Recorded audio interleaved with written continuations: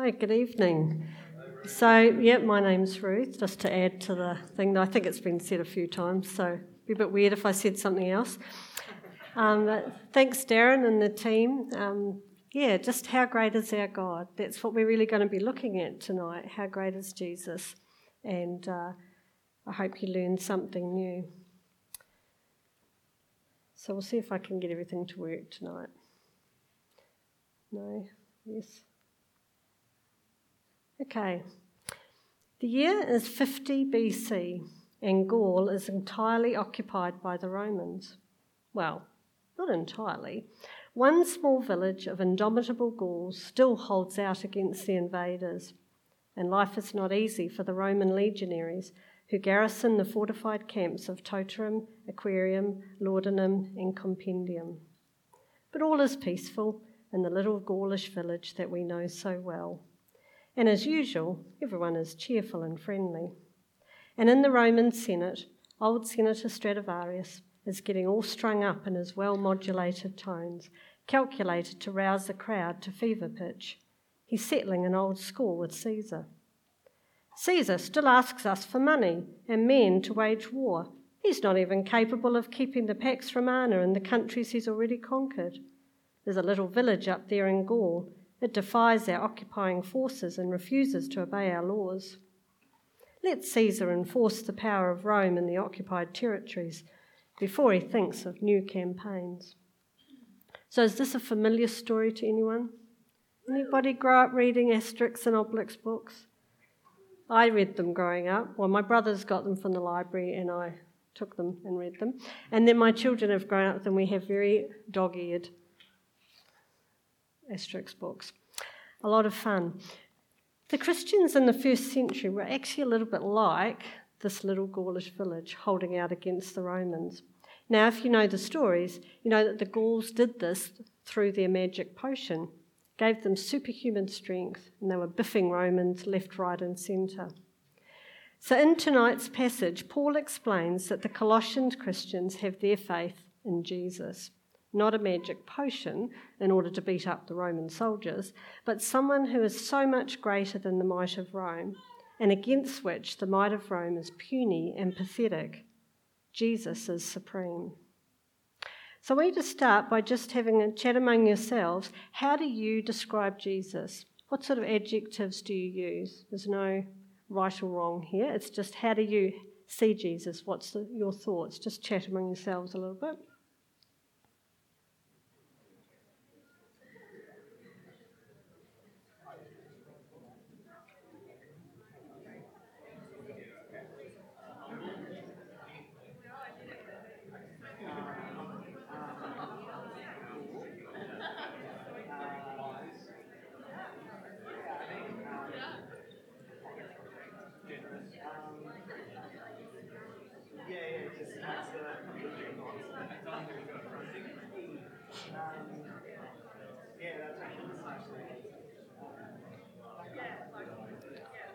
Okay. So people probably have a lot of different ideas. There's a couple of famous art pieces of Jesus, and a few just comments. Now, I want to suggest to you that your picture and my picture of Jesus is probably too small and too defined, maybe. You know, he is all the things that you've probably talked about, but so much more. And in like the words of Louis Giglio, he's actually almost indescribable, isn't he? But Paul, in his characteristic way, gives it a go anyway, as we'll see in our passage. So I have Brianna going to come and read for us our passage tonight. So we are reading Colossians 1:15 to 23.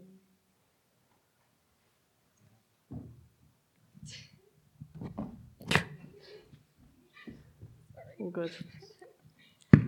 Sorry. Okay. Okay, here we go. Okay. So this is from the NRSV version. For in him all things in heaven and on earth were created, things visible and invisible, whether thrones or dominions or rulers or powers. All things have been created through him and for him. He himself is before all things, and in him all things hold together. He is the head of the body, the church. He is the beginning, the firstborn from the dead, so that he might come to have first place in everything. For in him all the fullness of God was pleased to dwell, and through him God was pleased to reconcile to himself all things, whether on earth or in heaven, by making peace through the blood of his cross. And you who were once estranged and hostile in mind, doing evil deeds, he has now reconciled in his fleshly body through death, so as to present you holy and blameless and irreproachable before him, provided that you continue securely established and steadfast in the faith, without shifting from the hope promised by the gospel that you heard, which has been proclaimed to every creature under heaven. I, Paul, became a servant of this gospel. Thanks, Brianna. So, this is a pretty incredible passage, really. And what we're going to do tonight is we're going to work through the passage verse by verse, and then I'll summarise. So buckle up and do some work. So the first verse, here's the image of the invisible God, the firstborn of all creation. Now, as we know, men and women were made in the image of God. But Jesus, the scripture says, was the exact representation of God. The exact representation of the invisible God. It's actually God made visible to man, unveiled, if you like. This isn't so much talking about looks, because we all look different, don't we? So if we're all in the image of God, then what does God look like? But it's more talking about like the moral being, the essence. In Philippians, the term in very nature God that Jesus was. It's actually a real sense of personal relationship. And the phrase, the firstborn of all creation, it's not referring to Jesus' physical birth, because he wasn't born. The old translations use that word begotten, not made, not created. It's kind of an old word, but it basically is saying that sense of him being firstborn as in before all creation, before anything, pre-existent is often the word used. Before anything was made. Jesus originates with the Father. He was not created. It's kind of more of a supreme sense rather than a time sense.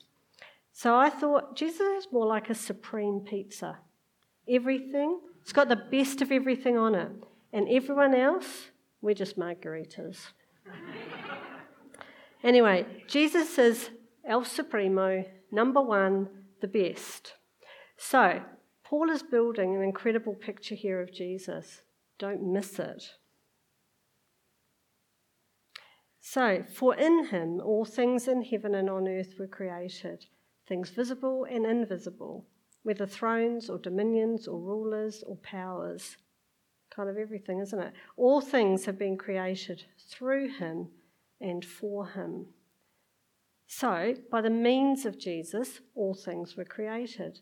That actually means that no beings, either supernatural, visible, invisible, are outside of the rule of Christ. That's got to kind of let that soak in. So in him and through him and for him.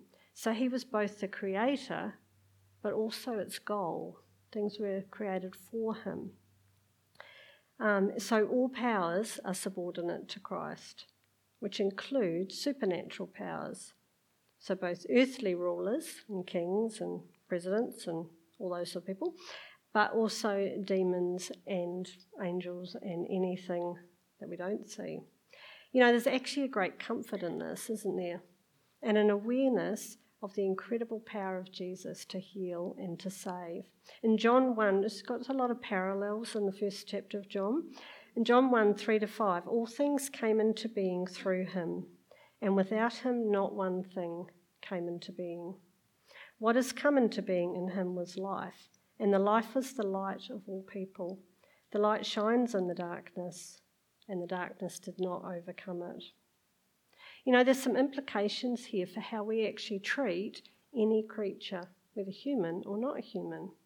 See, if everything is created by Jesus, it's of value to him, not to be used for our own selfish ends. So in many countries around the world, and even here in Australia, human life can be cheap, can't it? Just labour. Animal life can be cheap. is just fodder for economic ends or other selfish ends. And Jesus has such a different way of viewing things. So 17, he himself is before all things, and in him all things hold together. So here's that sense of firstborn, before. This sums up really the previous statements that he is first, he is before everything, above everything, El Supremo. So Jesus is also the unifying factor in creation, just meaning that he brings everything together, he holds it together, and he sustains it. But this activity isn't just he did that once and then he wandered off. Not the blind watchmaker that you might have heard people say, winds up the world, sets it in motion, and then goes off and sits back and watches what happens. With Jesus, the activity is permanent and continuous, and it is still happening today. It is constant and active involvement. And in fact, if he didn't do that, we wouldn't even be here, would we?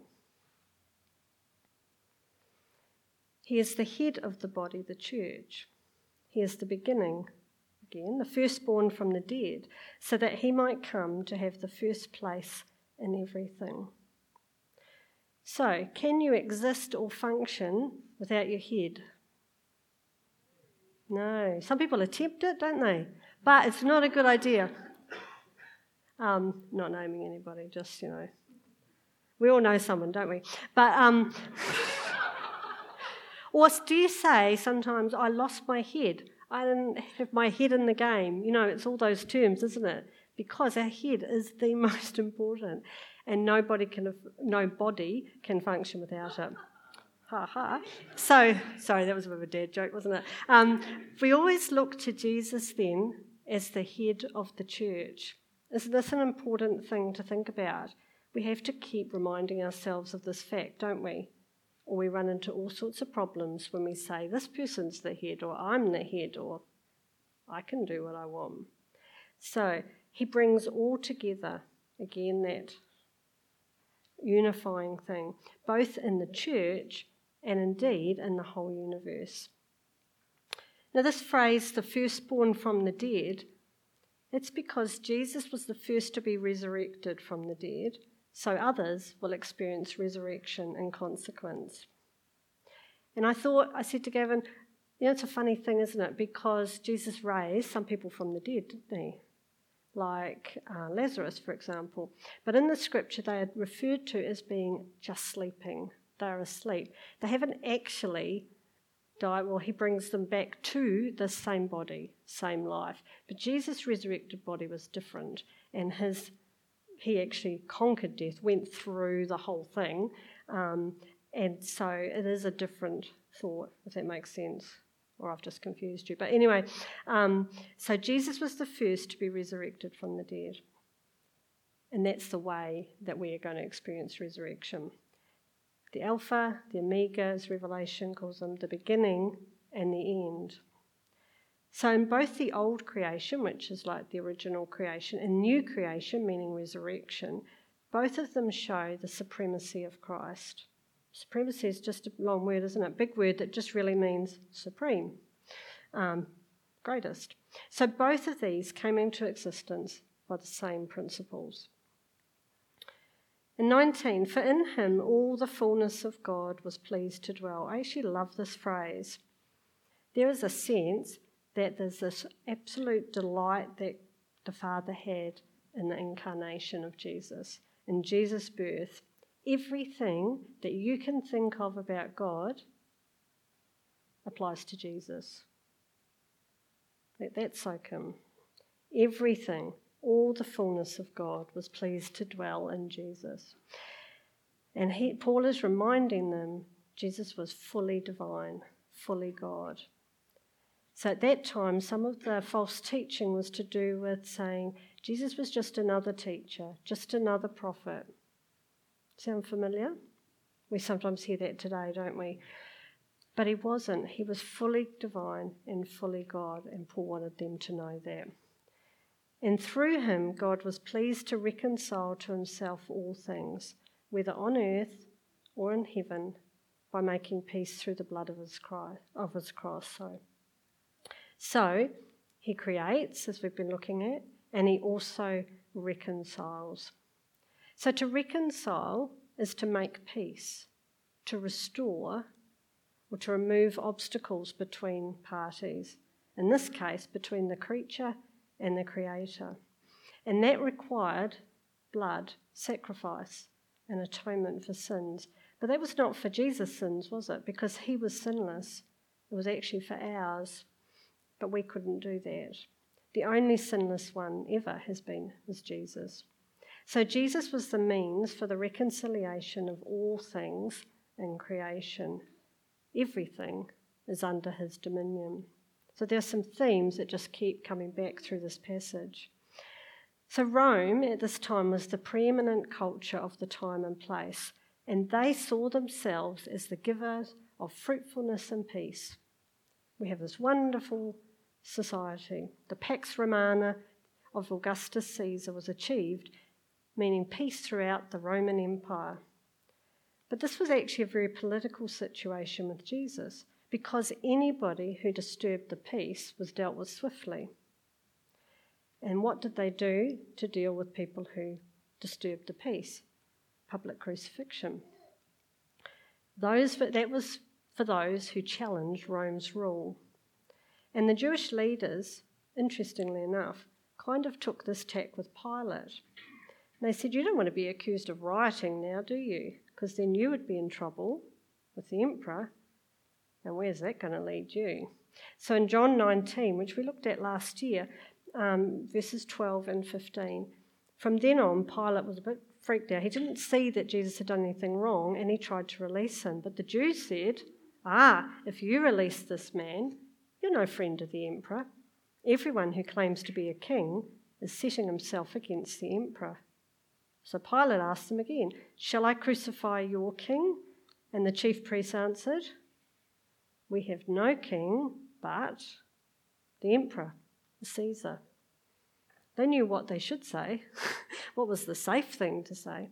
So therefore Jesus was crucified, and the Romans actually saw some earthly peace restored by this act. But actually, something so much greater was going on here, and they had no idea, did they? Jesus' blood on such a cross actually subverts this imperial rule, and it established a more profound peace, an actual forever peace. Because God reconciled to himself all things on earth or heaven by making peace through his blood. This was the only possible means of reconciliation. So, what does this reconciliation of all things then mean to the Colossians? And by example, to us too. Let's continue our passage. Where do we come in, and what do the Colossian Christians need to do? You who were once estranged and hostile in mind, doing evil deeds, he is now reconciled in his fleshly body through death, so as to present you holy and blameless and irreproachable before him. So there are three thoughts here, can kind of be looked at as estranged, reconciled, and presented. So estranged, that word means basically alienated, not close or connected, not having that personal relationship at the time. And hostile is kind of like an enemy, isn't it? Antagonistic and opposed. And Paul makes sure that they understand that they were once estranged and hostile, both in mind and in deeds. There's two parts to this. And then reconciled means restored due to Jesus' death. But reconciliation in any situation actually involves a change of attitude for the offending party. You see, Jesus offers forgiveness. We can offer forgiveness to someone, but if they don't take it up, it's not reconciliation, is it? So Jesus offers forgiveness, and when they and we accept this, we can be reconciled with him. So we actually have a role in this, and Paul describes the former state in both thoughts and deeds. Their estrangement is actually on all levels. Hostile in mind and evil deeds, everything must change. So sometimes people say, well, I live a good life, or so-and-so lives a good life, they do good deeds, so why is there a problem? When you reject the authority of God for your life, Paul says you're hostile in mind. It is still a problem. The statement, in his fleshly body through death, is just a reminder and reinforcement of Jesus' suffering on the cross to death. He truly suffered for us all. So one of the other kind of false teachings that was around was that Jesus was more kind of spirit, kind of a bit of an airy-fairy thing. So he didn't actually suffer, didn't actually hurt. Okay? And Paul's saying, no. He clearly suffered on the cross. He was in a body. His fleshly body suffered through death. And presented. Why has all this happened? Why did Jesus reconcile us? He reconciled us, reconciled them. The purpose and the result of being reconciled to God is to be presented to God. And Paul says, you are now presented holy, blameless, and irreproachable. Wow. You are presented as a perfect sacrifice. Just like in the Old Testament, the lamb or other sacrifice actually had to be blemish-free. That is the Colossians, and that is us. I don't know about you, I don't feel very holy. So let that sink in. Holy, meaning sacred, set apart to God. Blameless, without fault or stain. And irreproachable, it's just a big word meaning not open to any charge. No one can hold anything against you. So, this is the position before God for both the Colossians and for us because of Jesus' death. So, what must they or we do? Provided that you continue securely established and steadfast in the faith, without shifting from the hope promised by the gospel that you heard, which has been proclaimed to every creature under heaven. I, Paul, became a servant of this gospel. Now, I love this phrase, and it is the perseverance of Jesus that preserves our perseverance. Say that again. It's the perseverance of Jesus that preserves our perseverance. Jesus continues to hold us, and that's what keeps us there. It's not our efforts. We can't do it of our own. Remember, I said earlier, his activity is permanent and continuous and active. And we are very grateful. So Paul assumes, actually, in this verse, that the Colossians will continue in the faith. It's not an if of the future or provided of the future, but it's more like, in the Greek, more like since. Since indeed, I'm assuming, you continue in the faith, then our reconciliation is an accomplished fact. Jesus has already done it by his death on the cross. So the continuance in the faith is a test of reality. The believer will be without fault and blameless when they stand before God. This salvation was an accomplished event at the moment of faith. So, he says, continue in it, persist in it. And there's two phrases there, the securely established and the steadfast in the faith. Two different ideas. So securely established is kind of like being grounded. It suggests a secure foundation, just like a building sits on a rock. We lay that foundation of stability when we put our trust in Jesus, when we accept the reconciliation, be reconciled to him. Now, good foundations are dug deep and solid, and Jesus is that foundation. He is the foundation. We are securely established in him. And Paul says they were placed in that with permanent results.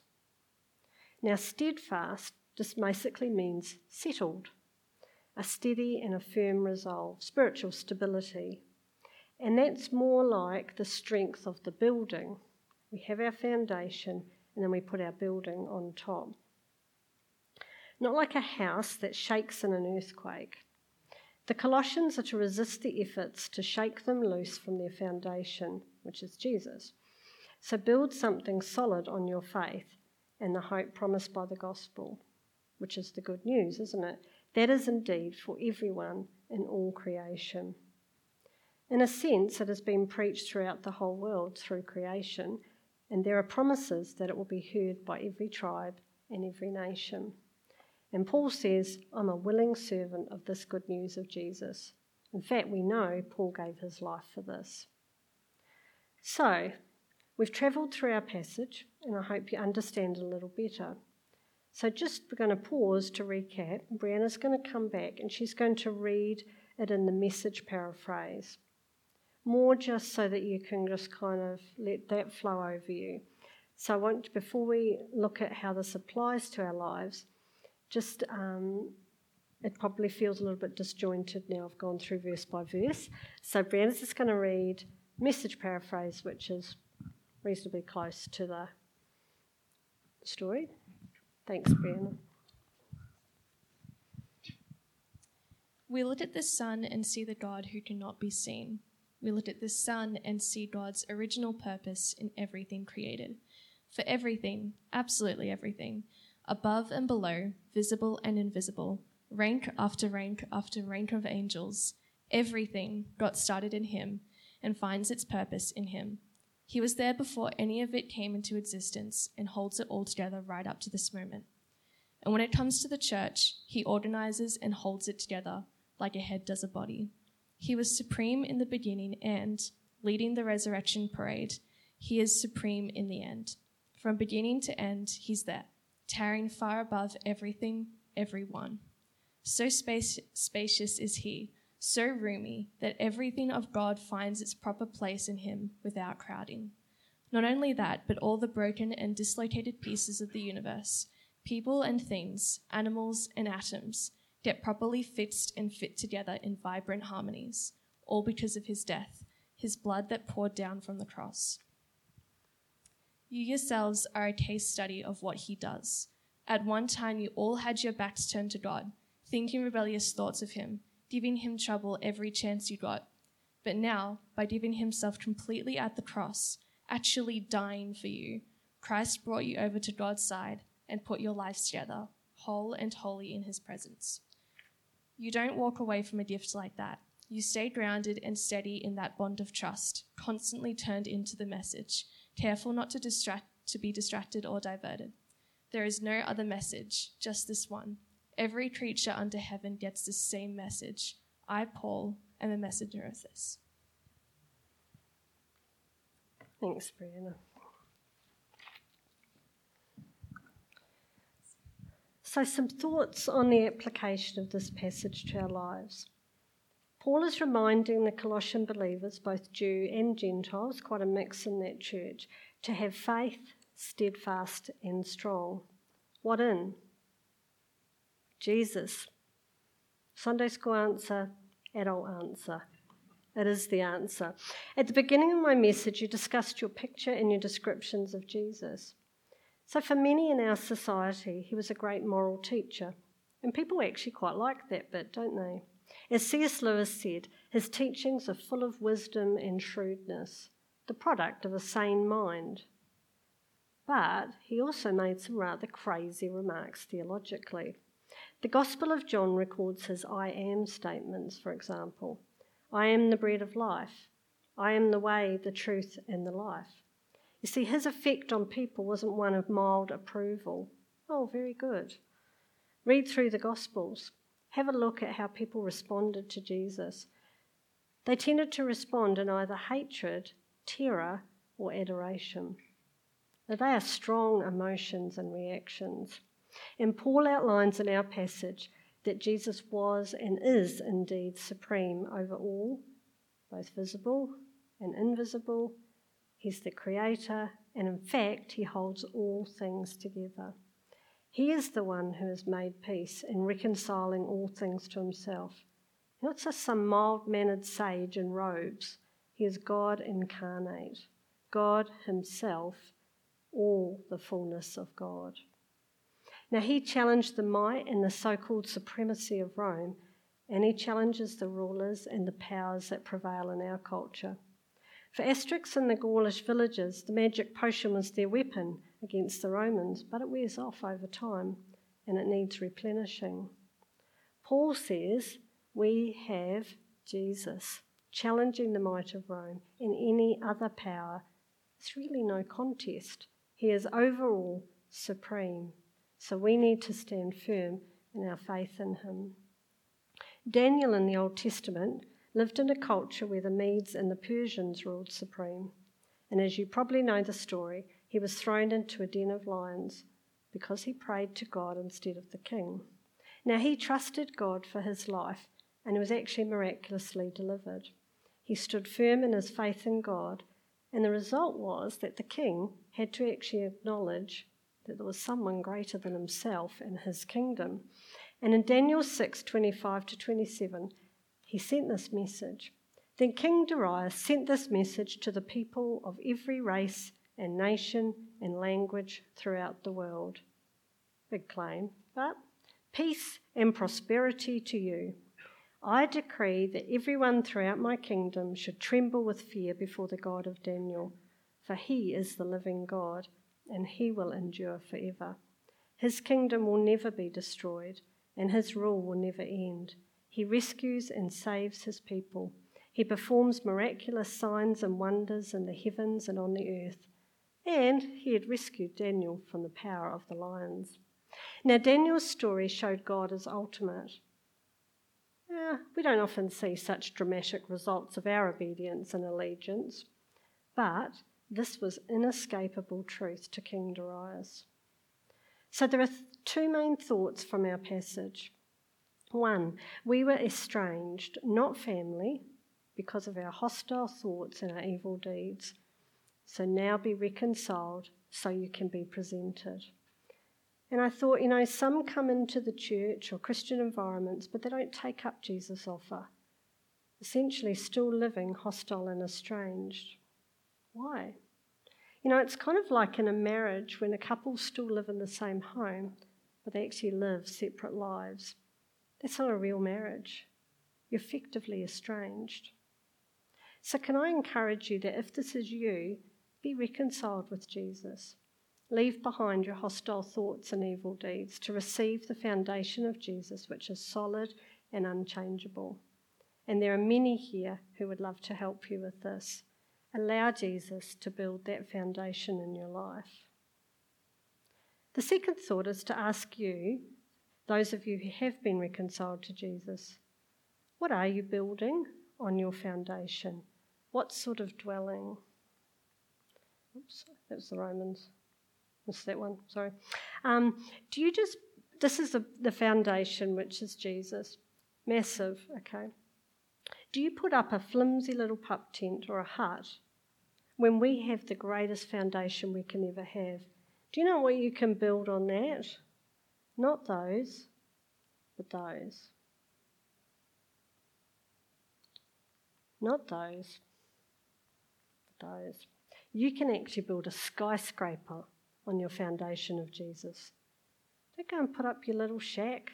The wind, the storms come, down, okay? Don't base your faith on experience only, which just wafts around depending on your circumstances. I feel good today, I don't feel good today. But on the solid word of God. So we can read or listen to God's word, meet with others, study the Bible, listen to podcasts and sermons, learn, and then apply God's word. Don't just read it, apply it to your life. Let it stretch you and grow you. Live out your faith. Do the things that build faith. Find your place in this world and where you can make a difference. And don't let fear rule your life. Jesus is greater than any power or ruler or situation. So be confident to march to the beat of a different drum. Courage is not actually the absence of fear, but it's doing things despite our fear, doing it scared. It is acting on our faith and building that which will stand steady in the earthquakes and the storms of life. A little pup tent or a hut is just not going to do it. And the earthquakes and the storms will come. So be steadfast, Build your skyscraper. So I grew up very fearful and insecure. And when I was 13, I was staying with my grandmother, and we were chatting one night, and I confessed to her how much I feared death. She opened her Bible and she said, "You don't have to fear, Ruth." And she read me passages and she explained all that Jesus had done to give us eternal life. For me, that was one of those life-giving and life-changing moments. This was truth that I could hold on to. I could build this into my house. And so many times in my life, I've turned to the pages of my Bible to find the answers to my fears and for courage. And in these pages, I find wonderful stories of faith in all sorts of difficulties and the encouragement to keep on building on my sure foundation of Jesus Christ. Can I encourage you, take your doubts, they're okay, and your fears to Him, and hold on to the hope of the gospel, which is the good news of Jesus. C.S. Lewis, who is a writer of the Narnia Chronicles and many books about Christian life, says this: "If anything, whatever is keeping you from me," it's Jesus, "whatever it is, throw it away. If it's your eye, pull it out. If it's your hand, cut it off. If you put yourself first, you will be last. Come to me, everyone who is carrying a heavy load. I'll set that right. Your sins, all of them, are wiped out. I can do that. I am rebirth. I am life. Eat me, drink me. I am your food. And finally, do not be afraid. I have overcome the whole universe." Let's pray.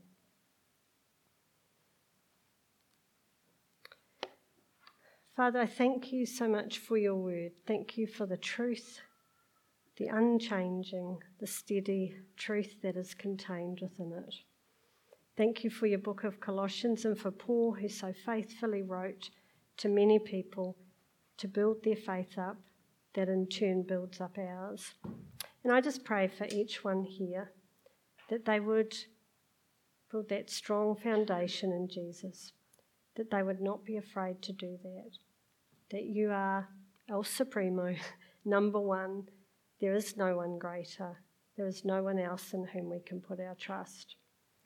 And I also just pray that you would help each one of us to build our skyscrapers, to not build in fear or in indifference, but to build our skyscrapers, to find the things that make us grow and to go for them, to learn and to grow in our relationship with you. And thank you that by your Holy Spirit you enable us to do all things. In Jesus' name, amen.